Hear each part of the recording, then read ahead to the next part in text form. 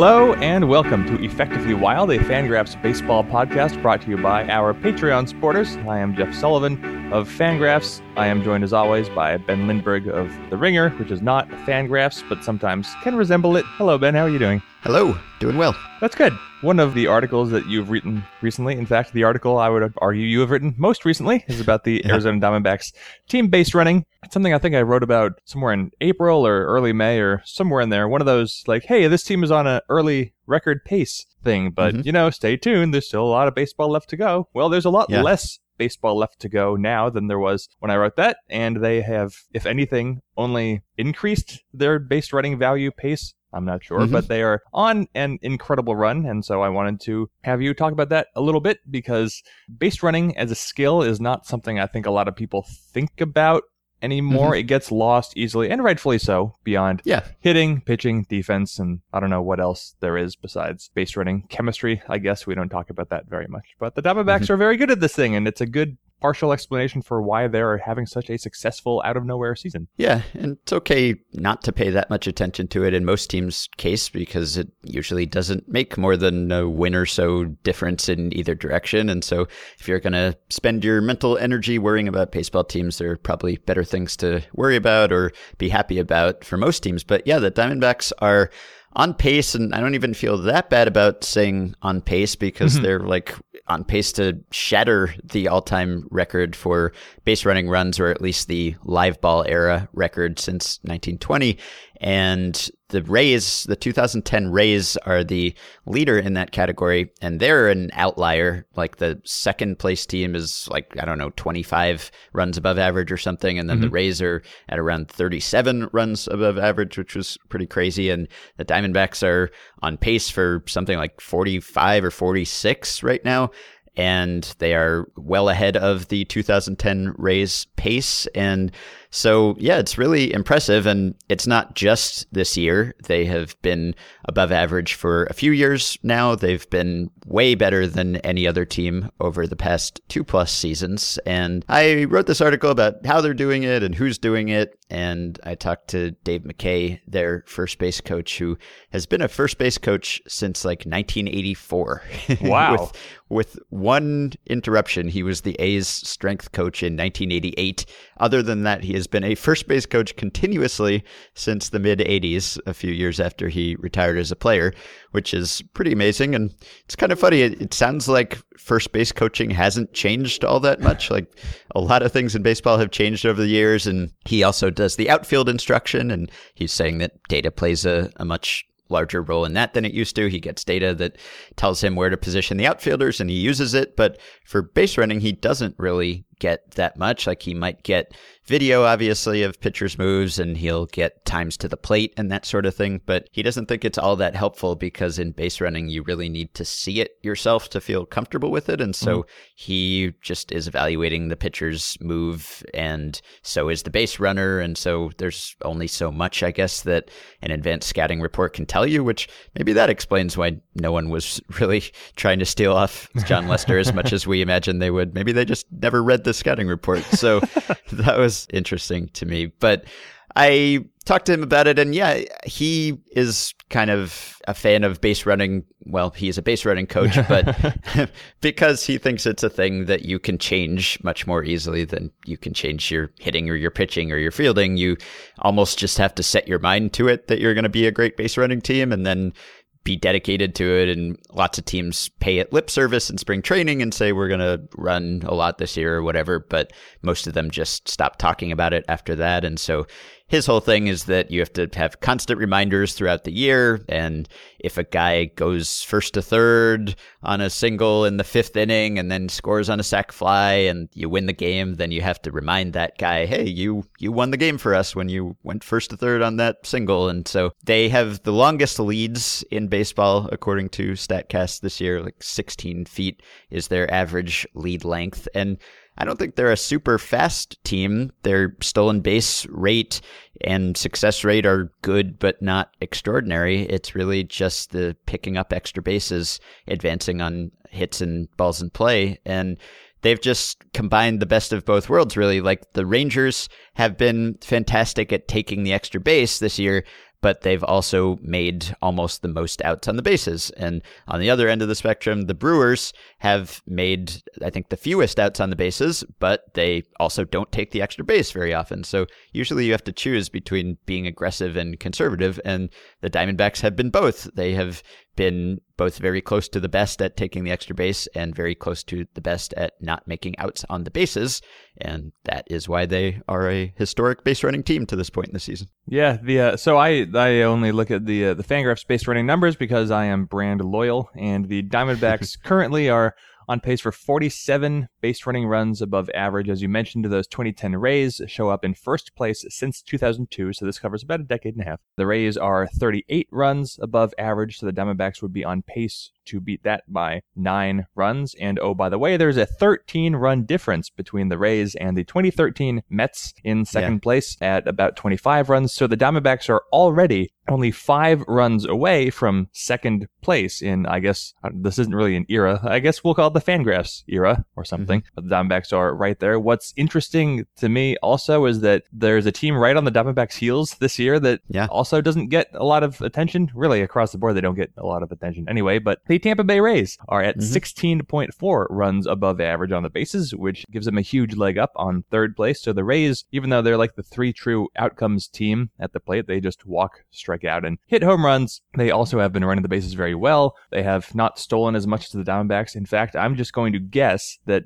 base running runs are kind of complicated to assign, and I think there's a certain amount of controversy over what to do about like double plays, because if you don't hit into a lot of double plays, that could reflect good base running, but it could also just reflect the fact that you strike out a lot. And oh, by the way, the Rays have been a very good team at not hitting into double plays this year, because if you don't put the ball in play, you make a lot of outs one at a time. But in any case, the Rays are very good in all of the base running categories. They are similar to the Diamondbacks, yet different from the Diamondbacks. We could have 2 teams that are just going insane this year on the bases at the same time, something to pay attention to. I'm reminded of, I think we probably all wrote about, before Daniel Murphy was a very good player, he was a fine player who was kind of interesting and maybe a little bit homophobic, and then 2013, he had a fine year. He batted .286 for the Mets, but Daniel Murphy never been very fast. I think everyone would agree with that. But in 2013, Daniel Murphy just up and stole 23 bases, and I don't remember exactly what his streak was, but I think he had something like 20 or 21 in a row at one point. And it seemed like the explanation was basically just go. Just use your instincts and run on the pitcher. They don't expect you to go. And it seemed like there was a lot of video reviews of when Murphy was stealing bases, and he just seemed to very frequently find stolen bases when very little attention was being paid, which was interesting because he continued to go. You'd think that people would have noticed this at some point, and they did, because there were articles on Fangraphs and Baseball Prospectus and Mets blogs and elsewhere. But it was funny how few of those stolen bases that he had that year were like of the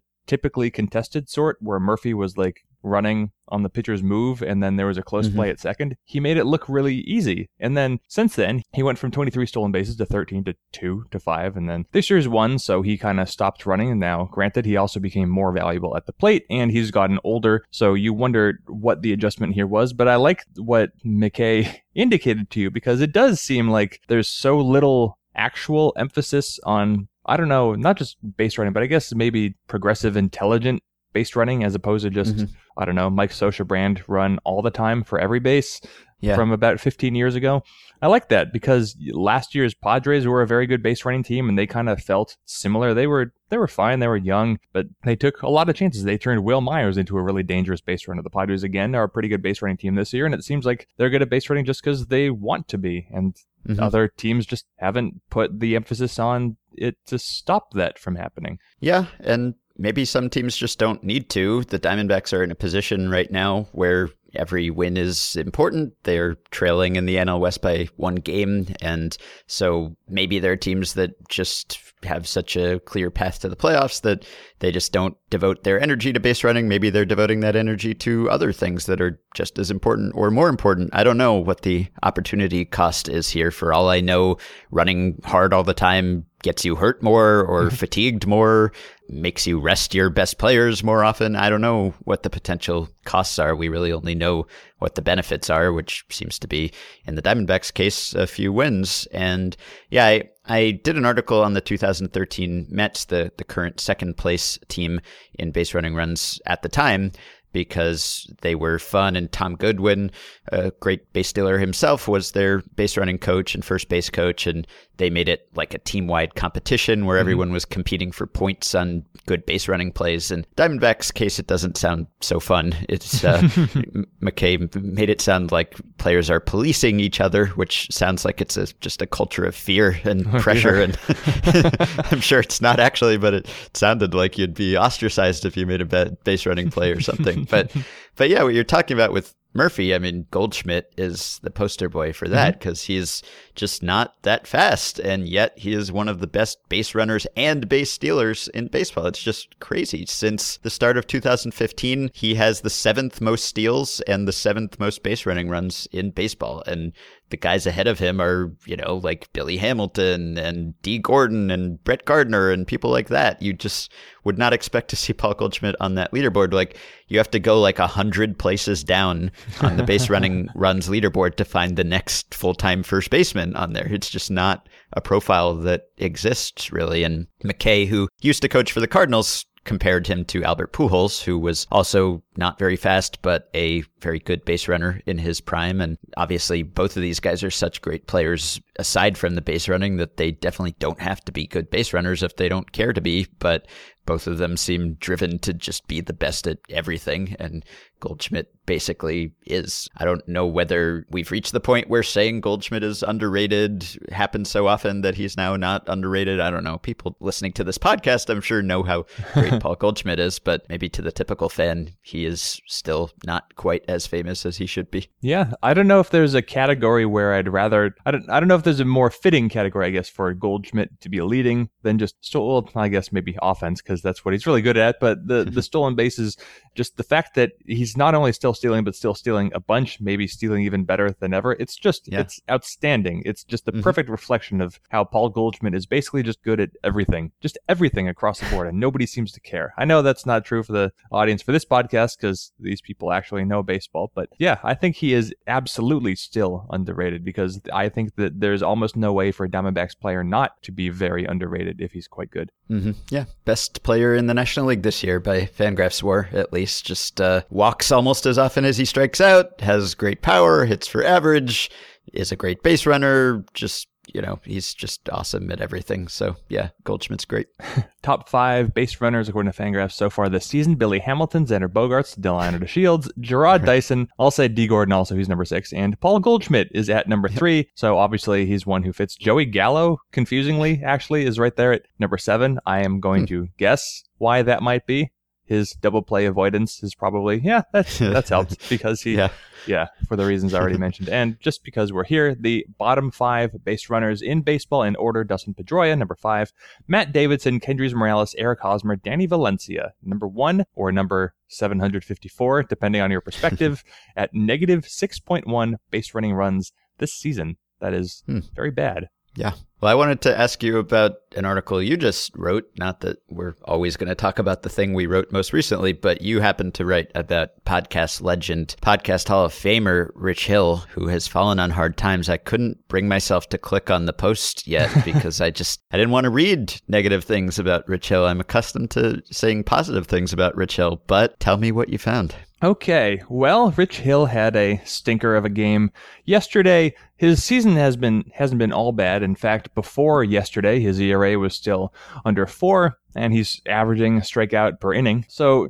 Rich Hill has made 8 starts, and maybe the most distressing thing about those 8 starts is that he's totaled just 35 innings, meaning he's averaging less than 4.5 innings per start. I know that the Dodgers are a progressive team, and they'll piggyback starters and whatnot. They don't want to push Rich Hill too far, but they have definitely been expecting more than 4.5 innings per start from him. So statistically, it's very, very easy to see that something is wrong. His home run rate has basically tripled. His strikeouts are way down. His walks have doubled. He's walking 15% of all the batters that he's facing this season. So his numbers are bad across the board. And so, as is always the case when it comes to situations like this, you always have to ask, well, what is actually going on? I don't have the perfect answer. Hot tip, we never do. But one thing you can point to is that Rich Hill's fastball has lost about 1.5 miles off of its average velocity. So that's one of the bigger drops in all of baseball, so that is a hint that something would be up. But I think the biggest issue, and this is connected, of course, to the strikeouts and the walks, but Rich Hill has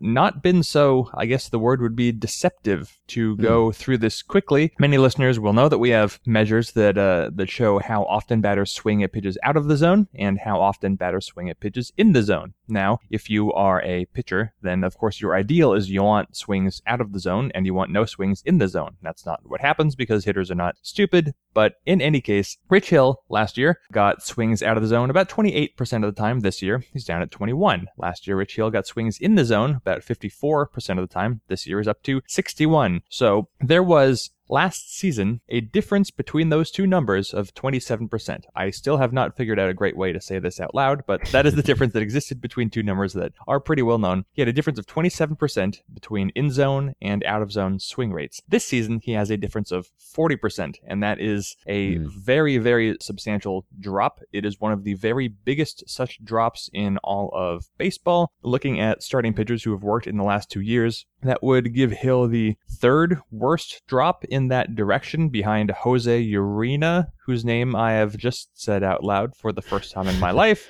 and Wade Miley. Fun thing about this table is toward the top of this table you find Wade Miley, Ubaldo Jimenez, and Chris Tillman, all Orioles starting pitchers. All bad. It's all bad for the Orioles. In any case, Rich Hill not getting the swings out of the zone that he used to and getting more swings in the zone than he used to, so that tells you right there that, okay, hitters are taking a more disciplined approach. Hitters clearly are seeing the ball a little bit better against Rich Hill, and the other compelling thing that I found is that Rich Hill is leaving a lot more pitches up and to the arm side. So if you are a right-handed batter, which most batters are against Rich Hill, then you are seeing a lot of pitches up and away, which means Hill is having trouble getting pitches to be down. He's having trouble getting pitches to be inside. Of course, Hill is no stranger to working up in the zone. That's kind of been his thing since he came back into baseball in 2015. But he is leaving dramatically more pitches out of the zone, up and away. And I think that can lead to a further problem. One, those pitches are not very difficult to lay off as a hitter. I think it's easier to see those pitches and read them than it is a pitch that's coming in or that's going low below the zone, because your inclination is to just take a pitch that looks like it's going to be up and away. But when you have a pitcher who's consistently missing up and away, then it kind of gets you focused on that area, and it also tells you the pitcher's having trouble coming inside or going down low, and so you get to kind of focus in on an area of the zone that's going to be up and over the outer half of the plate. So I don't know if that's actually true, if that actually explains what's going on, but it seems to make sense to me. Hitters would be then able to focus on a smaller part of the strike zone, which would explain why they have a more disciplined approach. So the question then becomes, why is Hill doing this in the first place? And as always, you've got injury or mechanics, and we don't know ever. This is a fairly common problem for someone who's said to be flying open. If you're a pitcher and you're flying open your mechanics, then you're likely to leave pitches up and to the arm side. If you are throwing across your body, this can be a thing, and Hill does have a little bit of a crossfire delivery, so it could be that, but you also definitely cannot ignore the fact that he has struggled with blisters, and he had a major blister problem last year and also this year, where he missed something like a month from the Dodgers because of this blister problem on his fingers. When Dave Roberts has inquired recently, Hill has said that he's fine and the blister hasn't recurred, and he could be telling the truth, but it makes me wonder. I don't know, I've never dealt with a blister problem as a pitcher before, but it makes me wonder, this could be too simplistic, but if he's just not finishing pitches with his hand in the same way that he used to, such that he's just not really committing, I guess, to getting the ball more in the zone, a little bit lower, because if you're not quite finishing your pitches, then it makes sense to me that you would be missing away and up, and that could either be because of having a blister right now, or just because having blisters before kind of messed up his release and he doesn't really want to aggravate the area. So I don't know if Rich Hill has a mechanical problem or an injury problem. He's also very much 37 years old, so things happen. Yeah. But that is the current issue with Rich Hill, and I guess for the Dodgers, the good news is they have a lot of time to figure this out because they're still good. Yeah, well, these were the things that people worried about with Rich Hill, his age and his lack of a track record and his blisters, and they were all legitimate reasons to worry, but it was much more fun not to worry because when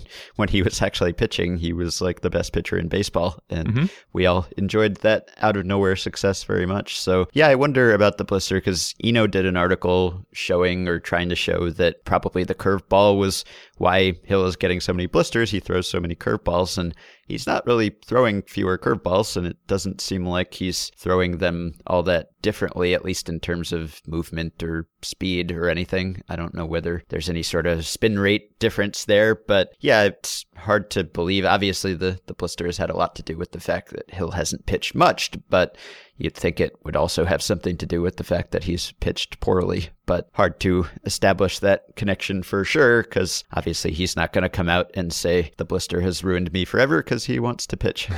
So a very interesting aspect to Hill's season. I'll have to line up the leaderboard here, but obviously you think Rich Hill and you think curveball, right? That's the moneymaker. That's the pitch that he throws 40% of the time. And so for anyone who is familiar with the fact that Fangraphs has pitch type run values, right? So these are run values that attempt to explain how valuable a pitch has been.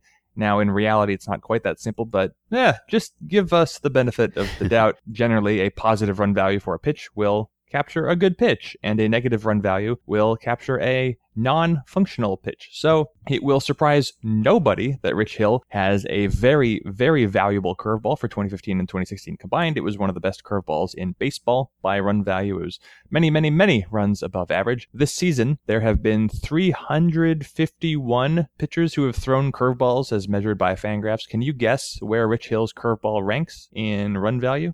30th. Would you believe 351st? Oh my He goodness. has the last, I actually did not know this pre-podcast, he has had the least valuable curveball in all of baseball this season. He is there at, and not only the least valuable, he's at the least valuable by 2 runs. So Rich Hill is at negative 6.2 runs on his curveball this season, just above him, below him. I don't know how this goes. I never know what to do with the bottom of a leaderboard in terms of how it ranks. But the guy who's nearest Rich Hill is Jeremy Jeffress at negative 4.2 runs, then Phil Hughes at negative 4.1, Joe Musgrove at negative 3.9, and because we can't avoid how bad Chris Tillman has been, he's there at negative 3.8. Chris Tillman has thrown exclusively bad pitches this season, but in any case, Rich Hill, last place curveball. Now, I know this is a counting stat, which means it's partially dependent on how often you throw a pitch. Hill throws a lot more curveballs than most people, but he's also missed time. He hasn't thrown many innings. And the fact that it's last place is incredible to me. I wish that I would have thought to put that in my article, but here we are. Instagraphs, follow up. Yeah, right? I'm not doing extra work. If ifs and buts were candy and nuts, then Rich Hill, I guess that wouldn't have any effect on Rich Hill's curveball. No, last place, not. unbelievable. So this is maybe more of a Sam question, but Rich Hill, free agent now, what would you give him? Gosh, yeah, I was always lower on Hill than Sam was. Not that I'm trying to make myself sound smart retrospectively or retroactively, but I was always wary about the lack of durability. But yeah, man, I mean, he rode the curveball to success and was great at throwing the curveball and now is evidently terrible at throwing the curveball. So what is Rich Hill without the curveball? Not a whole lot, I guess, a 37-year-old who doesn't pitch very much and doesn't pitch well when he does pitch. So that is not someone you would pay for. Of course, it's completely possible that he will regain the feel for the curveball, but he's had these repeated blister issues for so long now that I don't know that I believe that there is a great solution to it. Like maybe if he throws the great curveball that he was throwing, he's just inevitably going to get blisters and have to be taken out of games and go back on the DL. And so that limits his ceiling value, even if he were able to recover his effectiveness on an inning per inning basis. So, I mean, I guess I would give him a 1-year deal at this point, just hoping he could recapture the magic of the last couple seasons. But how much is he making right now? He's at $348 is his contract. And that's through when? Started this year, so through 2019. Ooh, yeah. Whoops. that could get bad pretty quickly. So yeah, if we were to tear that deal up and sign him today, I'd give him 1 and gosh, I don't know, 10. Yeah. It's possible that he could be completely worthless if he keeps pitching like he has, but I don't know. That seems like a decent enough investment to make on the off chance that he will be good again. So something like that. His approach and the way that he plays, it reminds me a lot of the most inefficient days of mid-career Eric Bedard, who was also a lefty, not a big blazing fastball, but mostly curveball. Bedard had some different sort of injury problems, but he was inefficient, couldn't really go deep in games, but he would walk a few too many players to be good and reliable, but he would get enough strikeouts to feel like he was close enough to being effective. And Bedard, his first year with the Mariners started just 15 games. His second year with the Mariners started just 15 games. His third year with the Mariners started 0 games, but Bedard, I don't remember exactly what the timeline was, but I think it was non-tendered or he became a free agent. Anyway, in his last year of arbitration, he made $7.75 million. That was 2009. The Mariners re-signed Bedard in 2010, and according to Baseball Reference, at least, he was paid just $1.5 million as a base salary, but he also did not pitch in 2010. 2011, he did ultimately get to pitch, but the Mariners had also signed him that year to a contract with a $1 million base salary in 2011. And then the Pirates wound up with Bedard in 2012. And in 2012, Bedard got a base salary of $4.5 million. So that was after a year in which Bedard made 24 starts and had a mid-threes ERA in 2011. And he looked generally okay, mostly recovered from his injuries. At that point, he was like 4 or 5 years younger than Rich Hill is now. Different issues between them, of course, different complications, but at least based on that one precedent, maybe Hill would sign for like a year and $5 million now with some incentives, which, well, that's not at all what he's getting paid.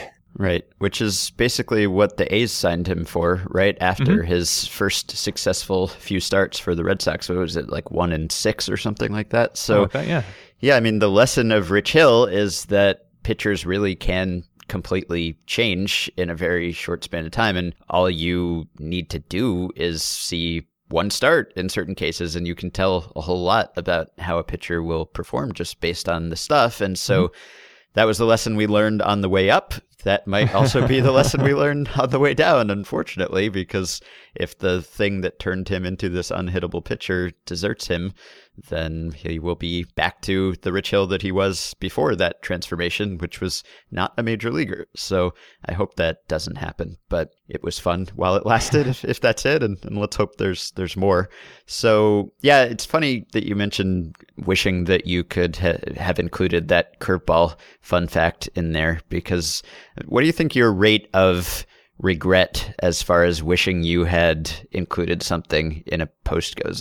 Obviously, you're writing so many posts that you have to be like the prototypical, the closer in baseball who forgets the bad outing or whatever. Not that you have many bad outings, but if you do, you have another post to write almost immediately, so you can't really dwell on it. But I would say that probably, I don't know, like a third of the time, maybe I will wish I had included something in an article. And sometimes it's something I thought of while I was writing the article, but then forgot to include in the final product. And sometimes it's just that you and I are trying to cover all of baseball in some form, and we're never going to be as well informed about a player or a team as someone who devotes almost all of their attention to that team. And so sometimes, it'll be a quote that you had never heard or some backstory to a player's change or something that you weren't aware of. So there's often something like that. And when you just get a bigger audience reading you, and then you get comments and you get tweets. And so if you did leave out something, someone will tell you about it. So that happens fairly often, I would say, to me. Yeah, I think you and I are both completionists. I think when we are writing about a topic, we want to write everything about the topic. We want to just kind of like cover it and move on and not have to write about it again. We just want to get to the story and say everything, provide all the evidence you need for the story. It's uncommon to have something like this where I regret leaving it out. I just didn't think to look this up. I implied that the curveball had gotten worse in the article, but I did not know it was going to be the worst, the very worst curveball in baseball. That is unusual. I usually will assemble those facts. I wish that I had maybe a little more time to do sort of the quote gathering reporting that you get to do, because I think that adds a lot. It, if nothing else, validates the research that you're doing independently when you get team or organizational support. But I know that that's just a difference in the job. So when I have to write constant articles a day, I just don't have time to talk to anyone, like anyone at all, not even people, when I'm done with work. Yeah. You are most of my conversations in my life. Likewise. And other than that, I think one thing that I wish that I guess wouldn't require reporting but would require some more research is I just like articles that include more anecdotes, and they can even just be anecdotes that you get excerpted from somebody else's work, a popular blogging move that you get to do. But I don't do a whole lot of that. I usually just go straight to the facts, and if I do an anecdote, it's like, oh, look at this representative clip from the game yesterday or the day before, and that's going to be a tip-off to what we're going to talk about today. So there are times when I think that I am following the same template too often, but I also have to remember that the people who read a given post are not reading every single Jeff Sullivan post, because people generally will read about their own teams or teams in their division and not everything from, like, I forgot that I wrote about Zach Godley, I guess, but I doubt there's a huge overlap between the Zach Godley post audience and the Rich Hill post audience. Maybe some, because Godley, by the way, has had the best curveball in baseball this season. That would have been a fun poll a few months ago. Another thing is that sometimes I'll regret not including an argument that I don't buy. Like sometimes I just won't even think about it, or I'll think about it and I'll dismiss it, and then I won't include it in the article, but then I'll get a million questions and suggestions like, what if it's this thing? And it's better to just, even if you don't think it's true and don't think it holds up, just to nod to it in a line and say it could be this, but I don't think it is because of that or whatever. And that way you won't get people pointing out that caveat. Like when I wrote the Jonathan Lucroy framing piece, I didn't talk about the theory that maybe umpires are punishing him specifically because he has a reputation as a good framer, which I didn't consider the likeliest reason or even a likely reason. It's plausible. Like I should have brought it up. I should have at least acknowledged that it's a theory. It's not a crazy theory. It could have some truth to it.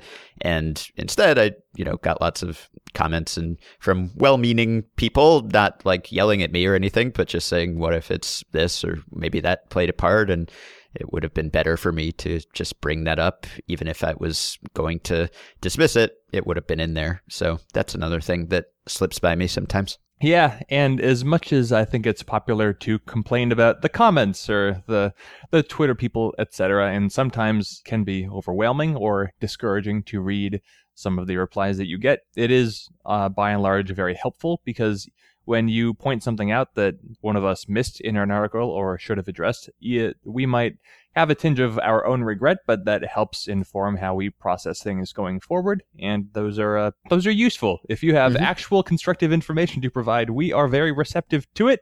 Yeah. I will speak for myself, but also with Ben's approval right there, I will speak for him too. We like to know what we missed, provided you're not an asshole about it. So let us know and be nice. And checking the list at Baseball Prospectus right now, Lucroy is still the last place catcher in framing. I don't remember where he was when you wrote. I remember he was last, but I didn't remember what the margins were. What are they now? So he's currently in last place by 3 runs, worse than James McCann and also basically Cameron Rupp.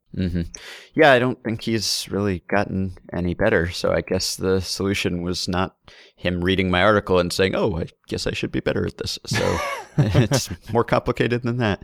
But yeah, I definitely read the comments and have always read the comments. And partially that's just because I've happened to work at places that either didn't have comments or had really good comments, and usually didn't have that many comments. Obviously, Baseball Prospectus has great comments because you have to subscribe to comment, and so you have to like the place. Usually there were a couple of people who kept subscribing year after year just to criticize every article, which puzzled us. But for the most part, really informative, intelligent comments that would point out interesting ideas and things that you might have missed. And then Grantland, I think, did away with comments not long after I joined, but they were okay when I got there, for me at least. And then the Ringer doesn't get a ton of comments, but the ones that it does get are decent, at least on my articles. A lot of it is just that we're not writing about the type of things, and there are certain topics that I think will attract trolls, obviously, and certain people who will attract trolls through no fault of their own. That's the way the internet works, and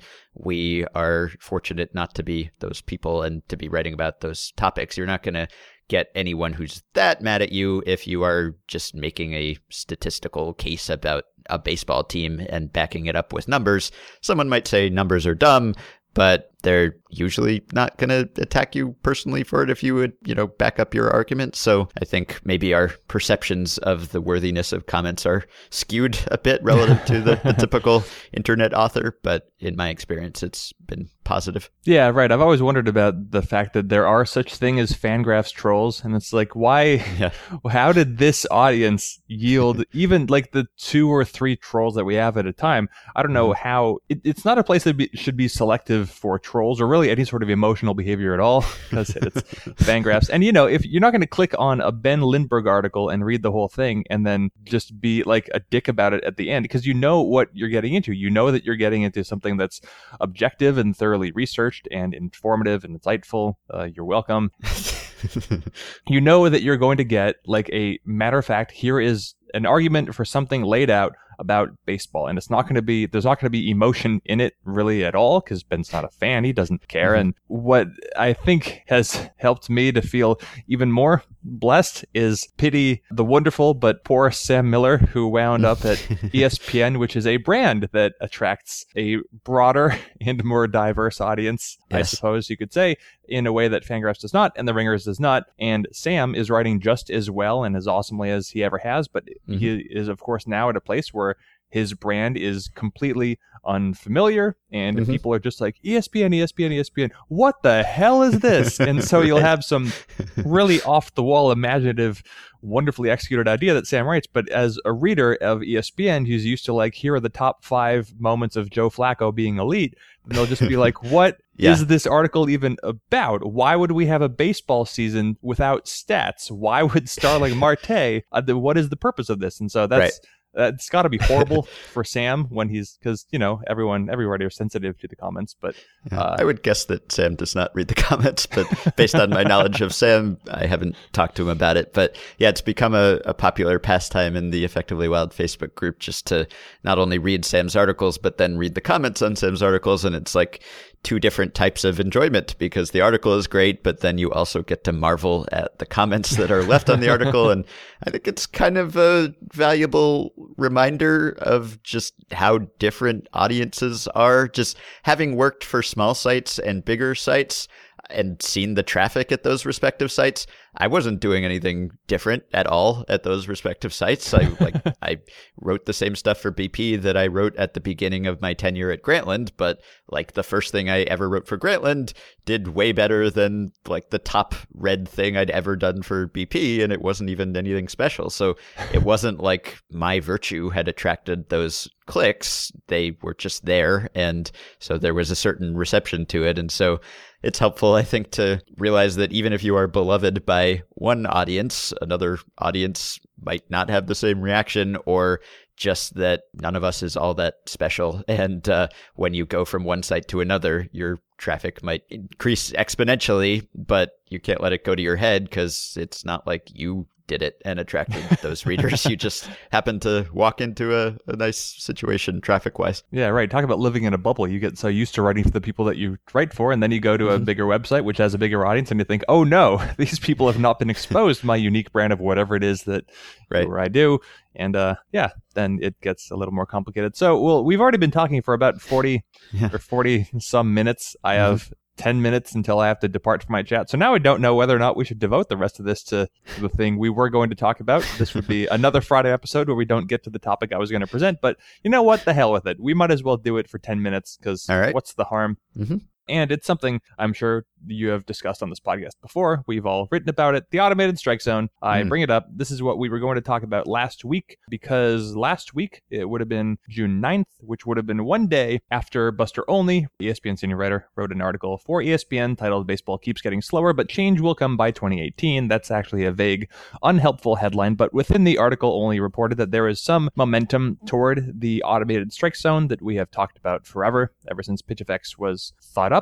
There is momentum on the side of the players who would like to have an electronic strike zone come into existence. You can understand that. So this is something that could be discussed for an hour or 10 hours or something like that. We have 10 minutes, in fact, now about 9 minutes, but there is that momentum. This is something that is not going to go away because obviously the bare bones, the skeleton of the technology does exist. And so to lead off any such conversation, one thing I think does need to be understood. If we were designing baseball now with all the same rules, but we knew we needed a strike zone and we had the technology we have now, but there was no history, we would, of course, almost certainly implement an automated strike zone. That is I think that's how true. Baseball would be created. That is how sports have gone.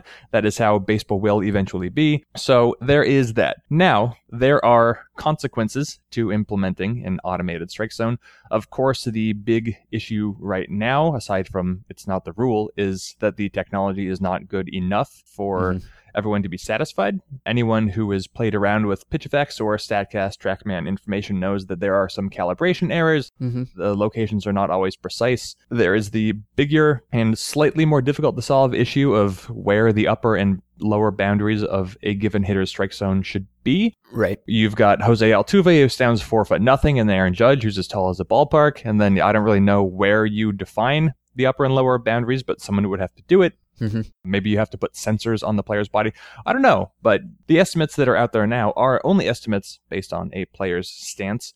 So I don't know. I guess what is your feeling of the coming automated strike zone, and what are elements that you could miss, or if not miss, are you just going enthusiastically headfirst into the electronic strike zone era? Yeah, I do think it's coming. I don't know whether it will be a handful of years or still decades, but it's got to come at some point, I'm sure, just given the way the game and the world have gone. And I guess early on, just accepted what I think at the time was sort of the standard argument, at least as soon as PitchFX showed up and was proven that an automated strike zone would be a positive. And I do think I wrote a long thing about this for Grantland a few years ago, and I think most of it probably still holds up. But all the objections about the technology, I think, are valid, and some pitches are missed and mistracked, and the height issue, as you mentioned. But it does seem like we're holding the automated strike zone to a higher standard than we're holding the manually operated strike zone, right? Like, I would think that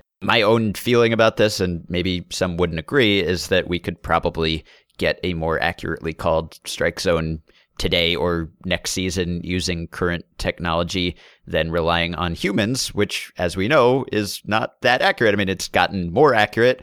I don't blame the umpires for the fact that it's not perfect. I think they're doing the best anyone could do, but it's not perfect. And I would have to think that even when you do include all of those caveats and problems we just mentioned, it would probably be an improvement, at least if you want to call exactly the rulebook strike zone. But I have come around on the idea that I don't care about the rulebook strike zone, and I actually prefer the way it works now, which is just this kind of negotiation between umpire and batter and pitcher and catcher, and it adds this complexity and interplay. And when you say human element, it makes it sound like you're being some sort of Luddite or regressive and you don't trust technology. And that's not what I mean. I just mean that there is a level of nuance there. Just from an analysis and writing perspective, we've gotten a ton of mileage out of writing about, say, catcher framing, which would all but go away. And, it's kind of going away a little bit as it is, at least in terms of the separation between teams and players, but it would completely go away. And I would be sad about a major aspect of the technique of the most important defensive position in baseball just being wiped away immediately. That would, I think, lessen my enjoyment of the game. And, I wouldn't want some World Series or something to be decided on a bad human call. I think that would be bad, and maybe just avoiding that possibility is worth sacrificing some things. But I like the idea that certain pitchers can expand the zone, and that that's a skill that they have, and that you can try to be aware of that if you're a batter and a catcher and an umpire, but maybe they can exploit it. And I like that variation between players. And to me, I think the automated strike zone would just flatten those differences and give us less to talk about and marvel at. And for me, I think currently that is not worth the benefit of going from whatever 90% accurate to 98% accurate. Yeah, there's a lot of what sports are really about is telling some sort of story. And I feel like now I might sound like an older man because just like you, a few years ago, I was all on board with the electronic strike zone. I'll still embrace it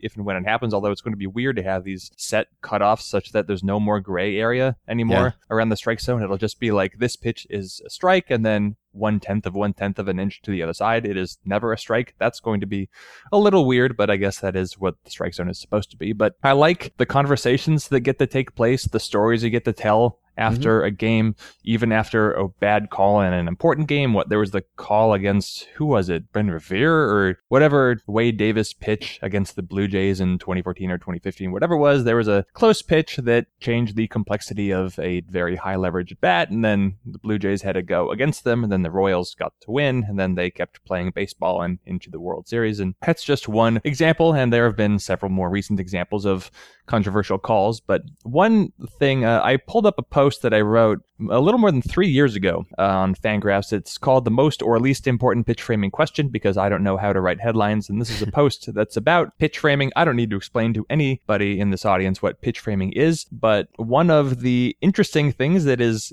under talked about, I think, with pitch framing is, do people like it?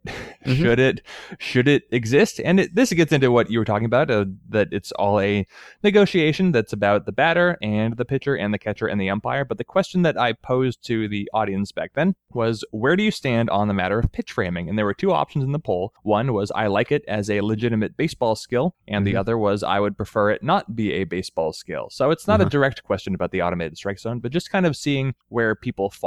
And I was kind of surprised by the results, because 61% of people, there were about 1,600 votes, about 61% of people voted for, I like it as a legitimate baseball skill. So 3 out of 5 members of the very skewed Fangraphs community were in favor of pitch framing and all of the implications that therein, which would seem to be at least a soft vote against the electronic strike zone. And I'm sympathetic to that in the same way that you are. I like that there are, of course, missed calls. I write every year about blown calls right down the middle. But what's funny is if you look at those pitches, they all involve something going wrong, like the pitcher missed a spot or the catcher messed something up. And I like that. I like that the strike zone is dependent on actual execution, I guess. Yeah, me too. Yeah, Joe Sheehan calls framing umpire exploitation, and I think I can always count on a comment or a tweet. Anytime I've ever written about framing, someone will say, who cares if he's good at it? This shouldn't be a skill.